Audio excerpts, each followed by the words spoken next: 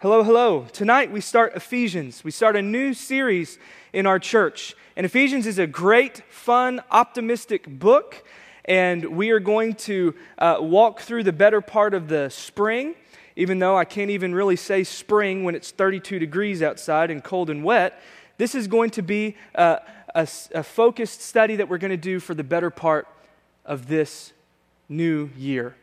And before I get into Ephesians and some background like we do when we start series like this, I want to tell you, because it is ski season, I want to tell you about my favorite hobby. I don't think it can be called a hobby because I don't get to do it that much because there's nowhere to ski in Dallas. But I love to ski. It is ski season. I love to go out and do that. And Amy and I, while we've only been married for about 5 years, coming up on 5, we've been together for about 10. And that means that before I ever decided I wanted to marry this person, or while we were just still boyfriend and girlfriend and in college and all this, I said this woman had better like to ski because that's what I'm about. Beaches are cool, but I'm a ski man. And so Amy and I went with a church group, and it was her first time to ski. She went to Academy and got some ridiculous clothes and borrowed some gloves, and she didn't know what she was getting herself into, but we went skiing. And my wife was such a trooper.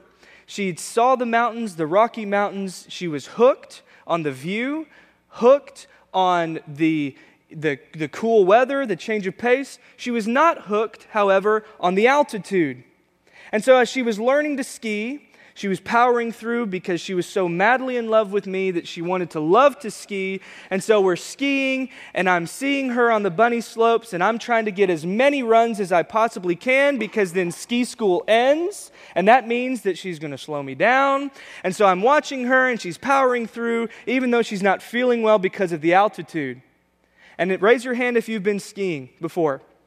Yes, look at this. Man, these Texans, rock and roll. Okay, all of you who didn't, after our mission trip to El Paso and Juarez, we're going on a ski trip because we earned it if we build that shed, right? Listen, skiing is beautiful. But if you've never skied before, you may not understand this, but what's really the hardest thing about learning how to ski? It's not skiing itself, it's the lift. It's the lift. We have a picture of a ski lift. Amy, because she knew I was going to talk about skiing, she didn't know what I was going to say. She wanted it perfectly clear that though the ski lift and learning the ski lift is difficult, she mastered the ski lift, okay? She wants to say that it didn't come and sweep her off her feet, but there was a story because the altitude was getting to her. She gets on and she's nervous, and it's her first time up the big ski lift, and the ski lift is coming, the chair is coming behind her. It hits, she sits, and she's going up, which is 50% of the battle. She's up. Then she begins, so her nerves kind of, she's relaxed because she's in the thing, but then she sees, okay, when we start to get 5 feet, 8 feet, 10 feet, she realizes, wait a minute, why isn't there like a whole cage? Why isn't there like a whole ground beneath me? Why is there one little bar that Adam may or may not decide to bring down? And why do I have these skis that are weighing me down and pulling me even more with gravity? And so she's starting to get a feel that, man, this is kind of tough. This is weird. Keep in mind, she's just learning how to ski. Keep in mind that her altitude sickness is hitting her, but also keep in mind, as I told you, she's madly in love with Adam Wood, and she wants to learn how to ski. So she begins to look up, not at the ground, and she says, man, this is beautiful. And she begins to look at the scenery, and she says, this is beautiful, this is great. There's nothing like this in Texas. I'm paraphrasing because Amy and I probably didn't really talk like that. This is great, this is beautiful. There's nothing like this in Texas. But she loves the mountain. So her nerves, I said she's relaxed. But then she begins to see that we're hovering over not bunny slopes, but actual slopes. Actual greens, which are for beginners, and blues, which are for not so beginners, and then blacks, which are for awesome skiers like myself. Just kidding. But seriously. She's looking at the runs, and she shifts her focus. She says, the mountain is beautiful, and this is great, but when I look down, can I actually do that? It's great from the bird's eye view, from the ski lift view, when you look ahead and you see the mountain and the range beyond that. And if you're even brave enough, you can look back and it's beautiful to look down and see the resort. And you can just sit there and enjoy it. But the thing about a ski lift is you've got to get off at the top. And so you enjoy the view going up, but at a certain point, you've got to look down and say, well, this may be beautiful, but can I actually do this, right? And I think that's one of the biggest questions of the Christian life. When we get this sweeping, beautiful thing about Jesus dying to rescue the world, we read passages that are big ski lift views that are gorgeous, that says God the Father was reconciling the world to himself in Jesus. This is big and this is beautiful. But then, as the ski lift starts to teeter toward the top, and you realize that the ski lift that pushed you getting on is going to push you getting off. And as I mentioned, my lovely girlfriend at the time, now wife, the altitude was disagreeing with her. The nerves start to creep back because she's got to now say goodbye to the beautiful view and actually get off the lift. And what happens is this: she gets off the lift and she does not fall. Amen, hallelujah, she's awesome. But what she does is very quietly, without saying a word, and I remember this clear as day, she had a bright blue poofy jacket, and she had her poles, and she gets those, and she scuttles, and it takes 5 minutes, and she scuttles, and she's going, and I said, hey, the run's this way. We'd already kind of seen it. We're going, and she scuttles, and I see her, and barf, on the top of the run. She gave me permission to tell this story. Because she was such a champ, she turned around, probably covered it with some snow, and she actually went down the mountain. Hooray! Round of applause for Amy 10 years ago.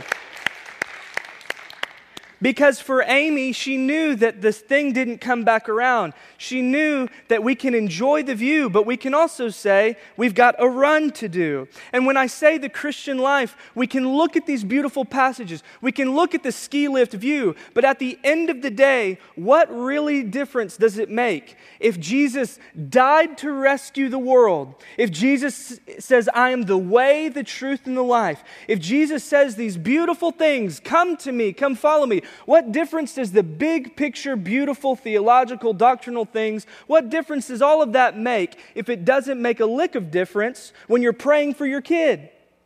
Or when you're trying to love that coworker, or your relative, or your spouse for that matter? What difference does all the big, beautiful things on the top of the ski lift, what difference does any of that view make? Because really at the end of the day, I've just got to ski. And Ephesians, when I think about the ski lift, when I think about the Christian life, when we say, yeah, that sounds great, but does it actually work? Yeah, it sounds great, but can I actually do it? Ephesians gives us a ski lift view of what God has done in Christ. All these big picture, beautiful things, but more than that, it shows us how to live in Christ. So we get the ski lift picture, and we get a letter that is 6 chapters, but it's jam-packed with beautiful vistas of the Rocky Mountains. But then it scales it back down and says, guess what? The same beautiful power that did this for the world and the big picture has everything to do with you speaking the truth in love. It has everything to do with how you love your children. It has everything you do with speaking to one another in your church. And the common denominator between the big picture ski lift and the everyday practical ski run is this concept of being in Christ. Union with Christ is something that's throughout all of Paul's theology. And we see that in the next big chunk here as we continue to look at the big picture of this book as we introduce it tonight. We see that Christ is the centerpiece of God's saving plan. He is the center point. Everything in the Old Testament comes and finds its fulfillment in Jesus, right there in the middle of history. And then everything since Jesus has been profoundly, drastically changed. Because he said, my kingdom is coming and I'm sending a king. My kingdom is coming and I'm sending a king. When the king comes, everything changes. He's the centerpiece of what God set out to do way back in the beginning. That's the big picture.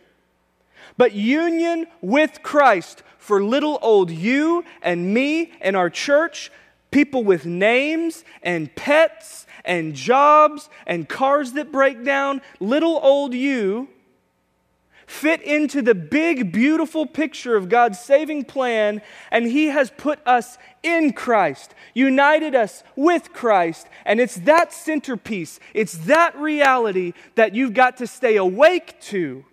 It's that reality that Ephesians reminds us every sentence.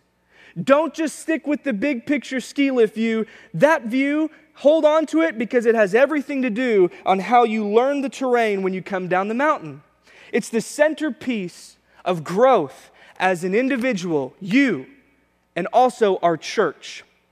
In the middle of that book, toward the end of it actually, in Ephesians chapter 4, he's saying that all of this stuff fits together so that you would grow as a church into maturity, into full stature. So tonight is about this introducing of the letter. It's going to be about some background here in a moment. But before we get to this background, I want to use another analogy because I want to make sure that this in Christ has everything to do with every talk we're going to give in Ephesians. I want to use, when I say centerpiece of growth, maybe this analogy will help you too, okay? We've got ski lift and ski run, big picture and the everyday. Maybe this analogy will help you too. Ephesians will show us that just as when you get on the ski lift, it takes you and goes, well, just like in life, you're born. What did you really have to do with being born? You just had to show up, right? You didn't have really anything to do with it. I mean, you sort of knew the muffled voice of your mom and maybe your dad if he sang and read books to you, or maybe not. But you just had to show up to be born. The big picture of God's saving plan is this. He's rescued you. You're born. You're born into this new life with God. And that's beautiful and that's great. But then Ephesians will show us also that it's not just about being born, it's about the messy gray area that takes the rest of your life, right? And that's growing up. I talked to somebody this week that said, I'm in my early 40s, but 10 years ago when I was in my early 30s, I was really only emotionally about an 8-year-old. And so we have this chronological growth. Well, Ephesians says, that's great you're born into life with God. That's great you're born into life with Christ. But guess what? I care about all these messy details of growing up into a mature human being and person. Because it would be so weird if you're 45 years old and you still wear diapers and if you don't have some debilitating illness. I'm not trying to be funny. I'm just saying, that would be very strange if you're still crying like my 2-year-old every time we take a toy from you. Why do you have a toy if you're 45 years old anyway? Did anybody catch all that? Is that enough analogies? Tonight is about big picture, and I want you to see it's about the ski lift view just as much as it is in the everyday. Ephesians is a beautiful book for that. Ephesians is just as much about your birth as it is about growing up. And it all has to do with this idea that Paul talks about of being in Christ. If you have your Bibles, we will turn to Ephesians. It will be on the screen, and we won't go that far into it. In this church, when we introduce a book of the Bible, we like to give a little bit of Sunday school style background. For some of you, this will be really interesting and awesome. For others of you, just maybe we'll put that ski lift picture back on and just hold on with me for another 10 minutes, okay? Paul, who I just mentioned, introduces this letter of Ephesians. We're going to talk tonight about, like I said, some background. And in the first verses of the text in Ephesians chapter 1, we see this, an author and a recipient. It's simple enough, right? Let's look at it. Paul, an apostle of Christ Jesus. Apostle is a fancy word for sent one. Paul was an apostle, one who is sent, and he is an apostle of Christ Jesus by the will of God. To God's holy people in Ephesus, the faithful in, what's that say?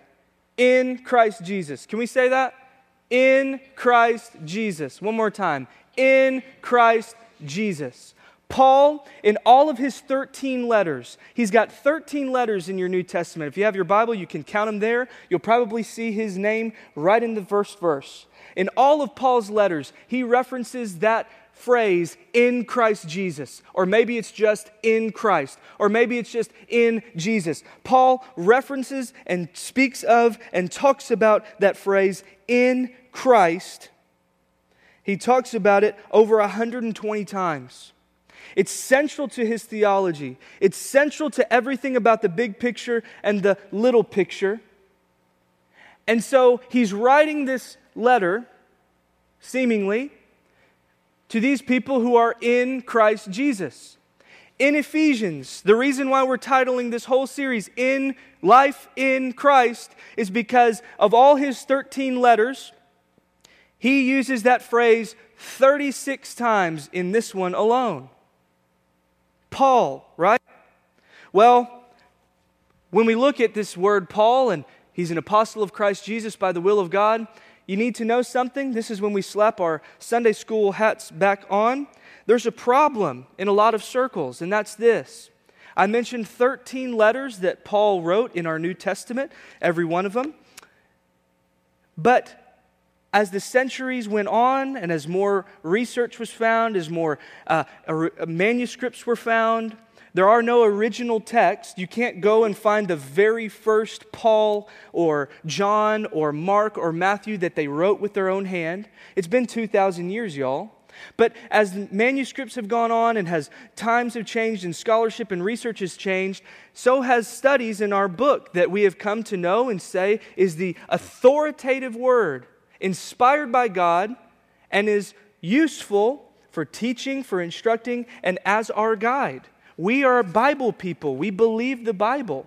But we need to know something when we approach Ephesians. Of those 13 letters, 7 of those letters, all the smart guys in the rooms at all the universities in all the world will say 7 of these we know beyond a shadow of the doubt. Paul, the apostle of Christ Jesus by the will of God, Paul of Tarsus, who was Saul, wrote these 7 letters. They're called the uncontested letters of Paul. 7 of them, every Tom, Dick, and Jane that studies this Bible in the original language and knows all of the archaeology says 7 of them, we're sure. Then there's a few more. 2 of them, like Colossians and 1 Thessalonians, 2 of them most people say yes. This sounds like Paul, this smells like Paul, this looks like Paul. And then there's this little book, or 2 or 3 or 4. 4 of them some of them have come under suspect, and many people would say, we're not so sure that Paul wrote these.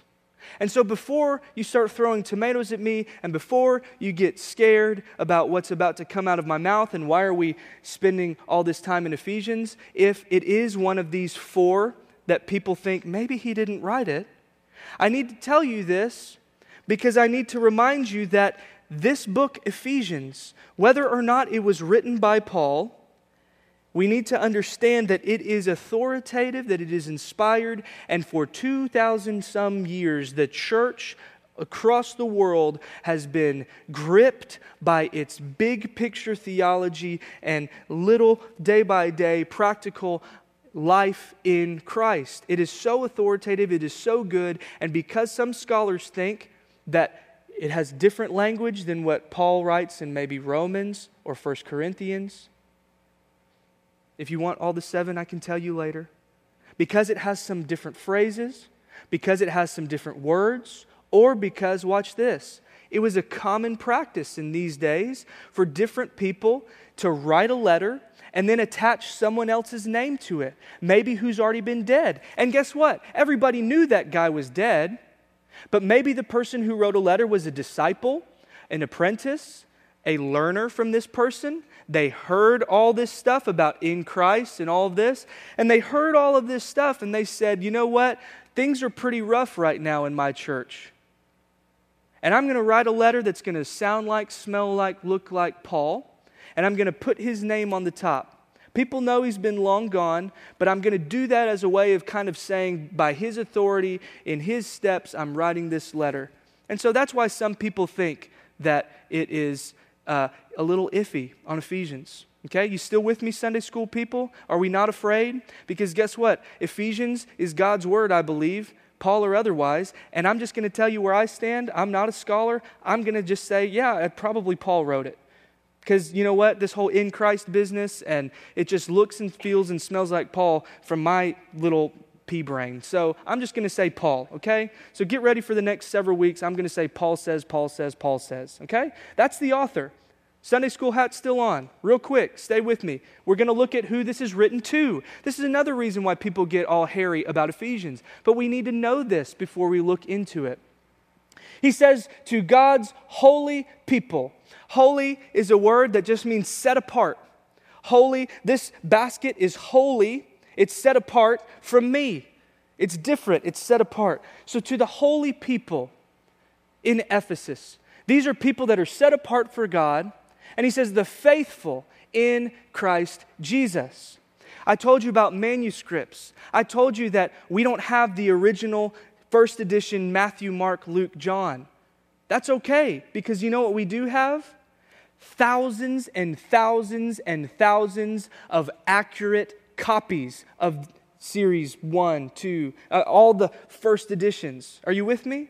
So in these copies of copies that are tried and true, that it's legit, in the earliest manuscripts, there's this little problem. That word in and that word Ephesus is not in many of the earliest and most reliable ones we have. That may be a problem for some people. And for me, it becomes a problem because tonight, if we have time, we're going to look in Acts, the book of Acts, where Paul is coming to Jesus and he's learning the Jesus way and he's going here, there, and everywhere. Places like Corinth, places like Laodicea, places like Antioch, and guess what? Places like, right up there, Ephesus. In the book of Acts, Paul has 2 chapters worth of that book, 19 and 20, Acts 19 and 20, spent in the city of Ephesus. Paul spent time in the city of Ephesus. You should go back and read Acts 19 and 20. It is beautiful. Make a note. Read it this week. It is wild. He had a wild stay in Ephesus. And what we see in Ephesus is Paul didn't just stay for a night. He didn't just stay for a week. He didn't stay for even a year.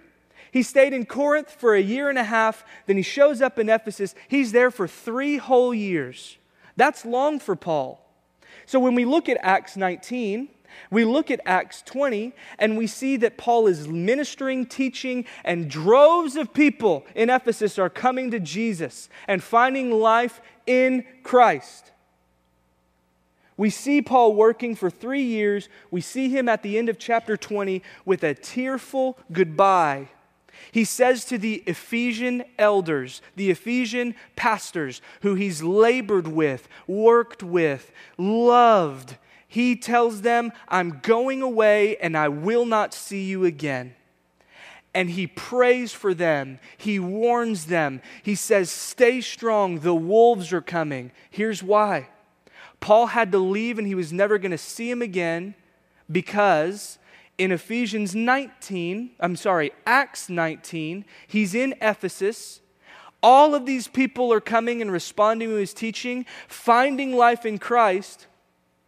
The Ephesians, who worshiped another God, not Jesus, did not take too kindly to that.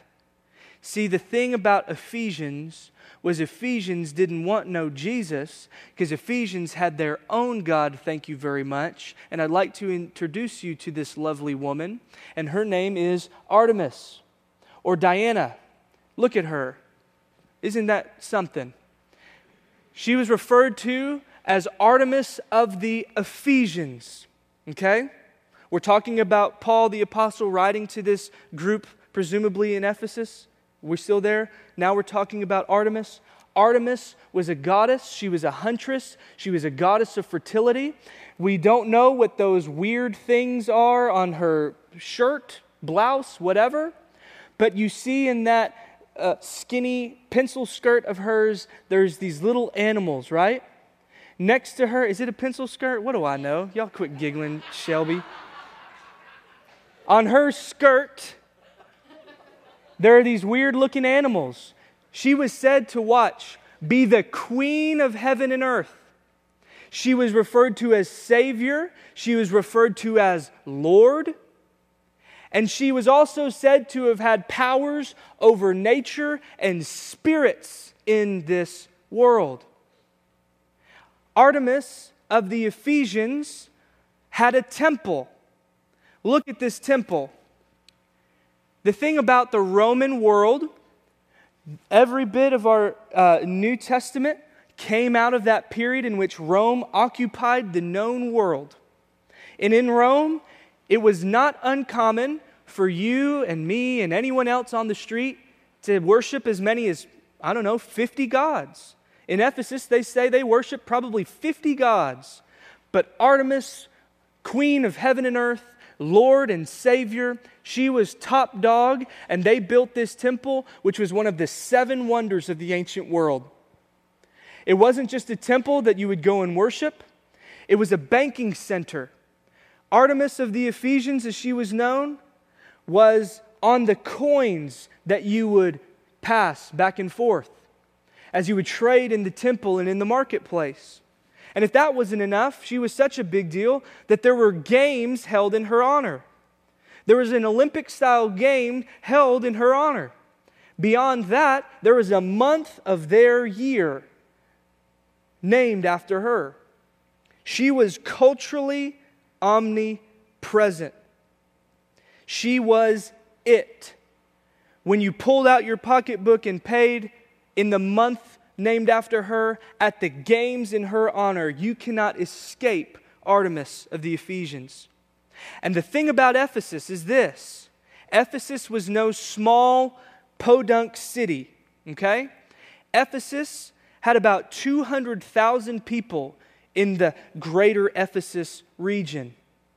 Ephesus was a rich, cosmopolitan, multi-ethnic city on the coast of the Mediterranean. You're telling me that's a pretty nice place to be. If Ephesus was the capital of the province of Asia, which was the richest province in the Roman Empire, this is the richest city in the richest province of the empire that ruled the world. This city was a big, big deal. So when this city, which is a very big deal, has a god or goddess who is a very big deal, you expect Paul, who we're told is an apostle of whom? Christ Jesus. You can expect when Paul rolls into town and sets up camp for how many years? 3 whole years. You can expect that he's going to rustle some feathers. Because I think about in Dallas, on our way to church tonight, we swung into a Walgreens, and Amy was behind a gentleman that was purchasing something, and this guy said to this guy in the cash register, he said, "Hey, go Cowboys." And I kid you not, this cashier looked him dead in the eye, no smile on his face, and says, "I'm not a Cowboys fan." I mean, that's like sacrilegious in this town, man. And then Amy threw the stuff on the ground and stormed out of that Walgreens because he offended the God of Dallas. They're in Lambeau. We must pray for the Cowboys. They are our God. They are culturally omnipresent in the months of September to January, if it's a good year. This is a big deal. Paul sets up camp, and he begins to teach, as he always does, in the Jewish synagogue. But then he ruffles so many feathers with the Jewish folk, saying, "I'm an apostle of Christ Jesus, life in Christ Jesus." They didn't like that. He only made it 3 months. So then they kicked him out, and he was in a big, big theater that sat thousands in the city of Ephesus, which was the biggest city in the richest province of the empire of the world. He goes into a theater, and for years he says, "No, Artemis, Christ is Lord.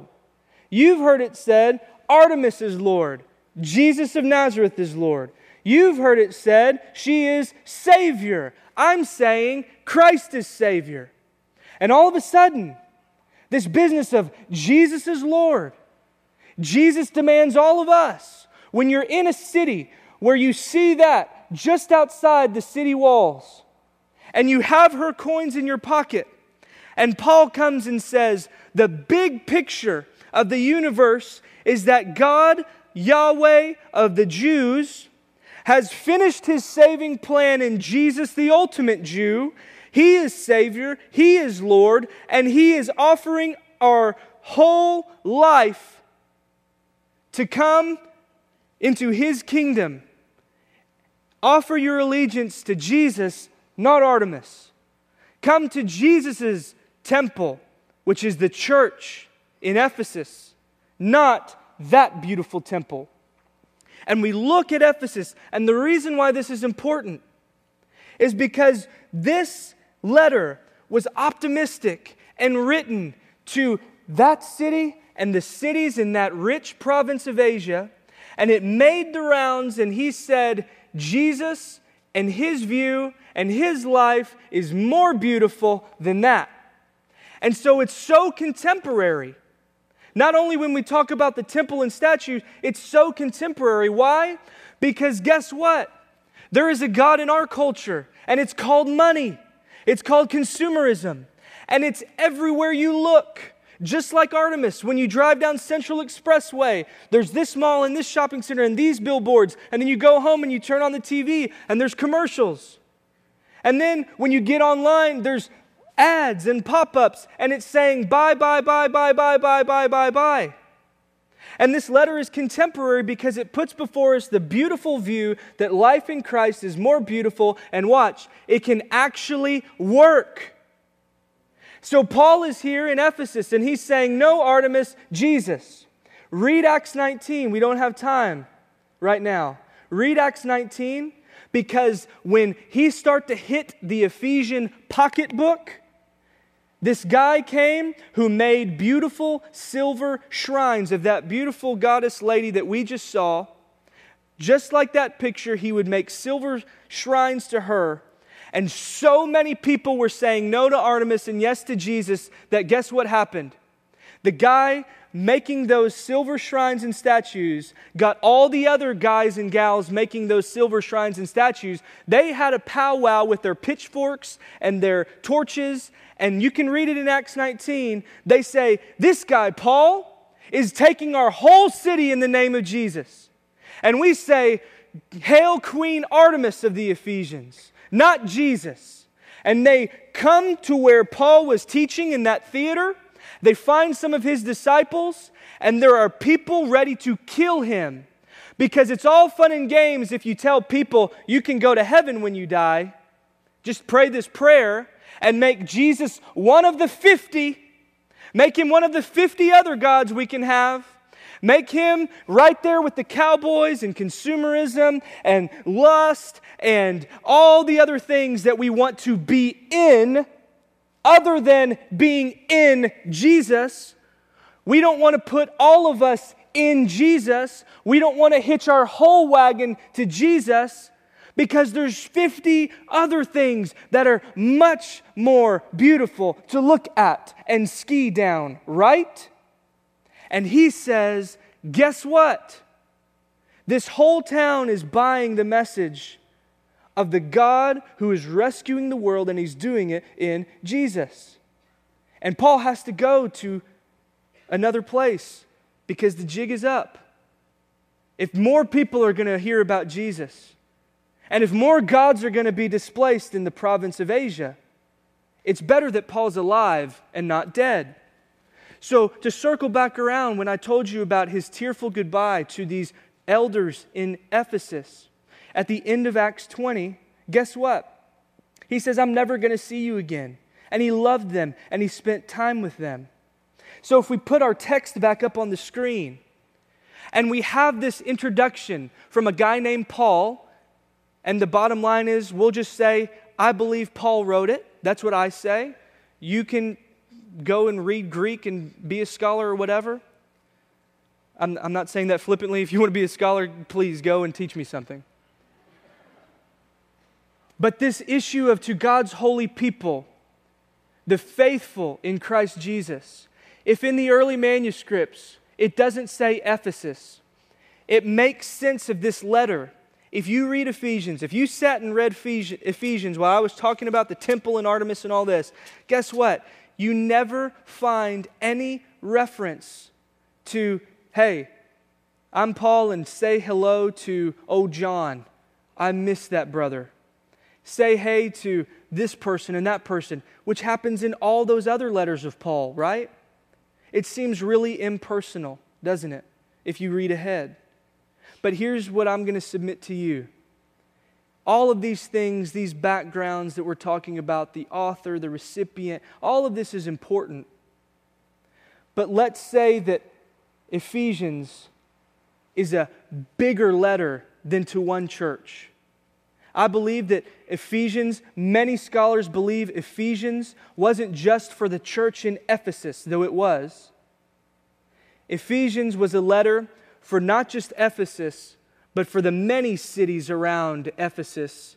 It was circular. It was written so any single person in Ephesus or Laodicea or even on in Macedonia, all of these different places, they can pick up this letter written to God's, holy people, the faithful in Christ Jesus. It would just be like if I labored with Providence Community Church for 3 years, and Lord willing, it will be more than that. That's only 1 year left.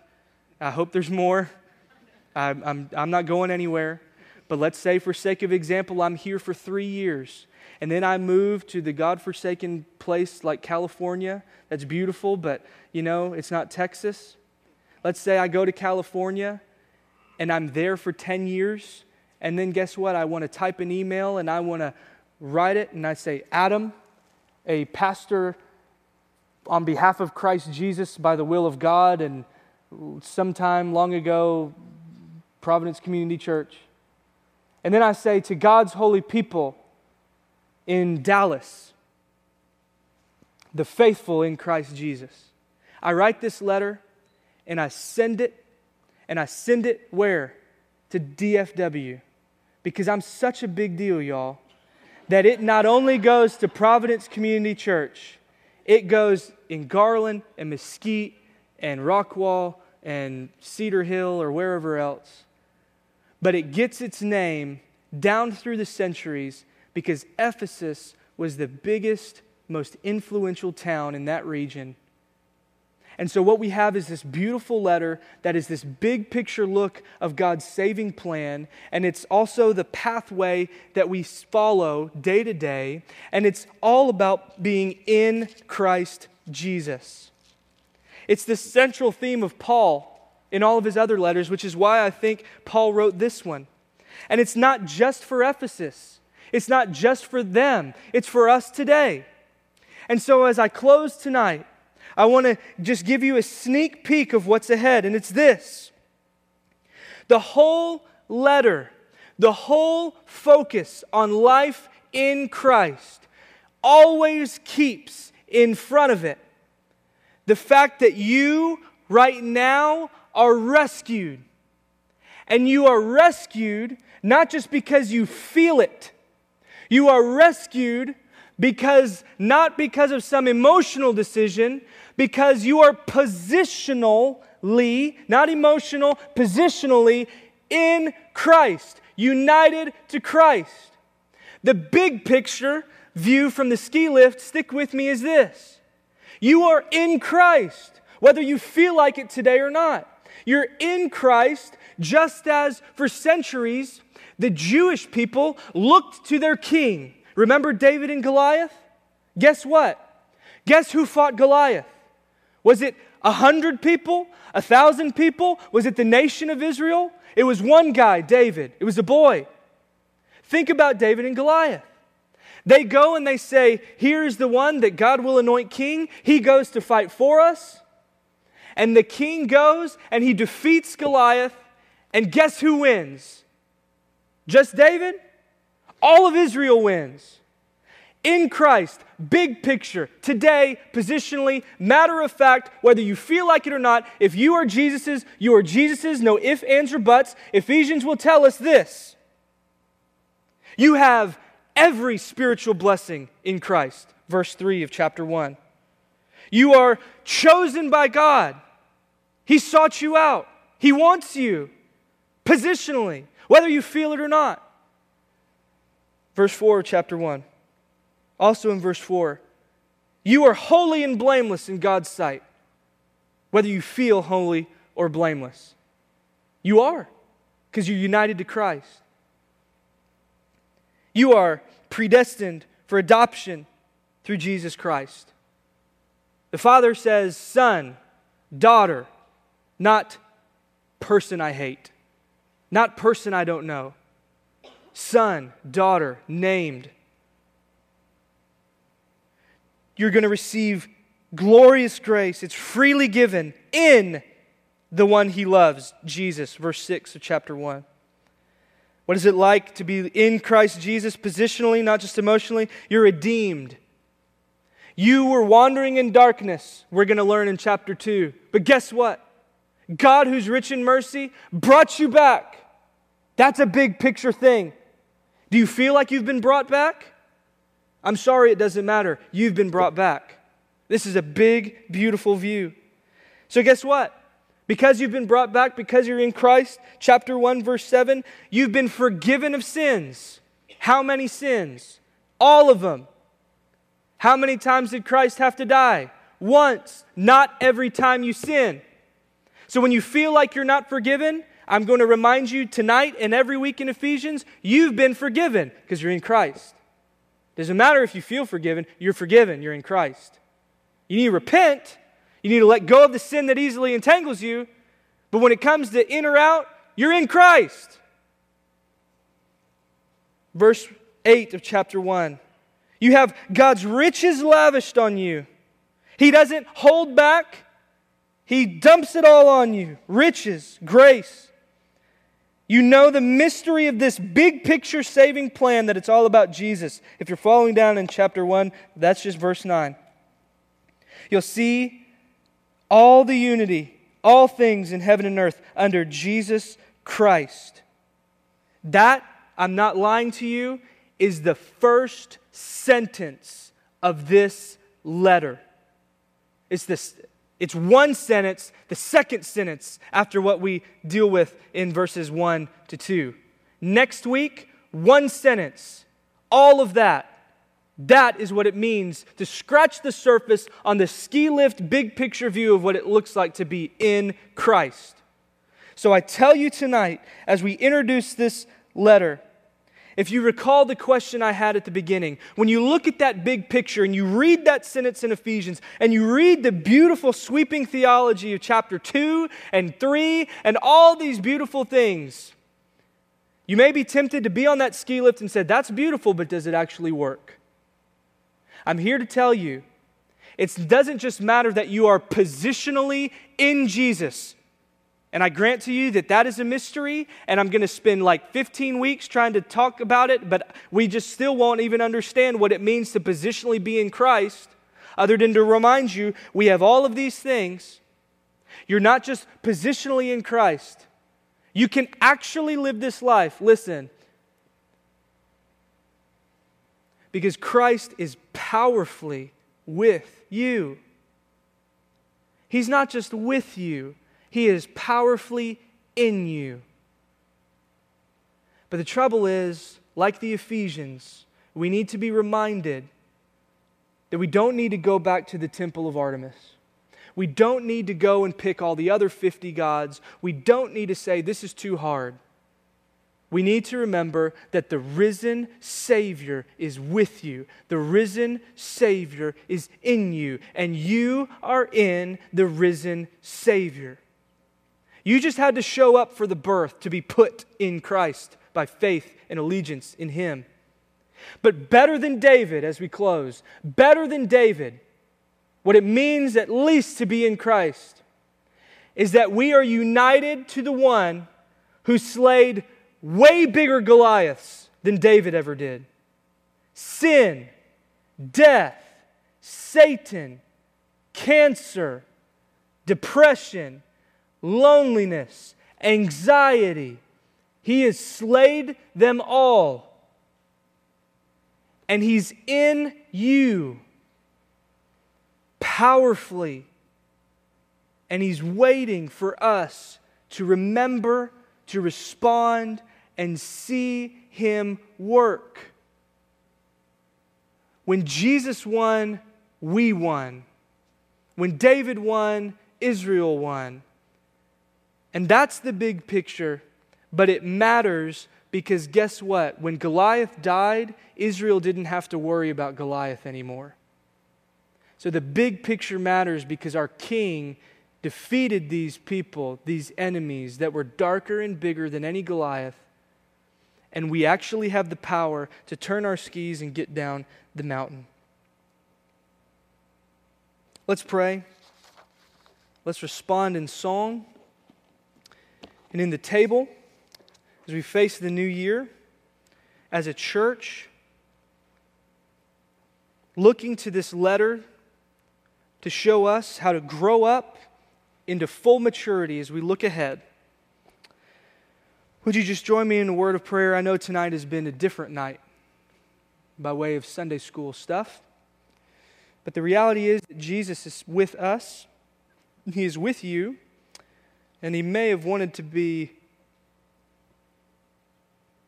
talking with you all day. So let's just give Him a moment. I'll pray, we'll sing, and we invite you to come to the table if you are in Christ.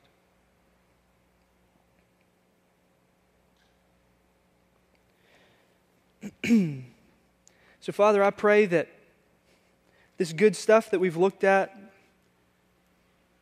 this information, I pray that it wouldn't distract from what I feel I need reminding of in this moment, and that is that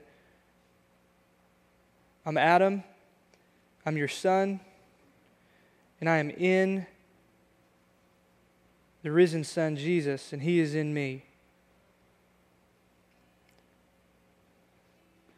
So, Lord, I pray that you will remind all of us here that you love us, that you care for us, that you're drawing us back to life and home with you. I pray in your kindness you would lead us to repentance, to repent of the Artemises in our life, the temples in our life. I pray that in your kindness you would turn and help us as we turn, rather. And that the risen power would break chains and strongholds in our church. In the mighty name of Jesus. Amen.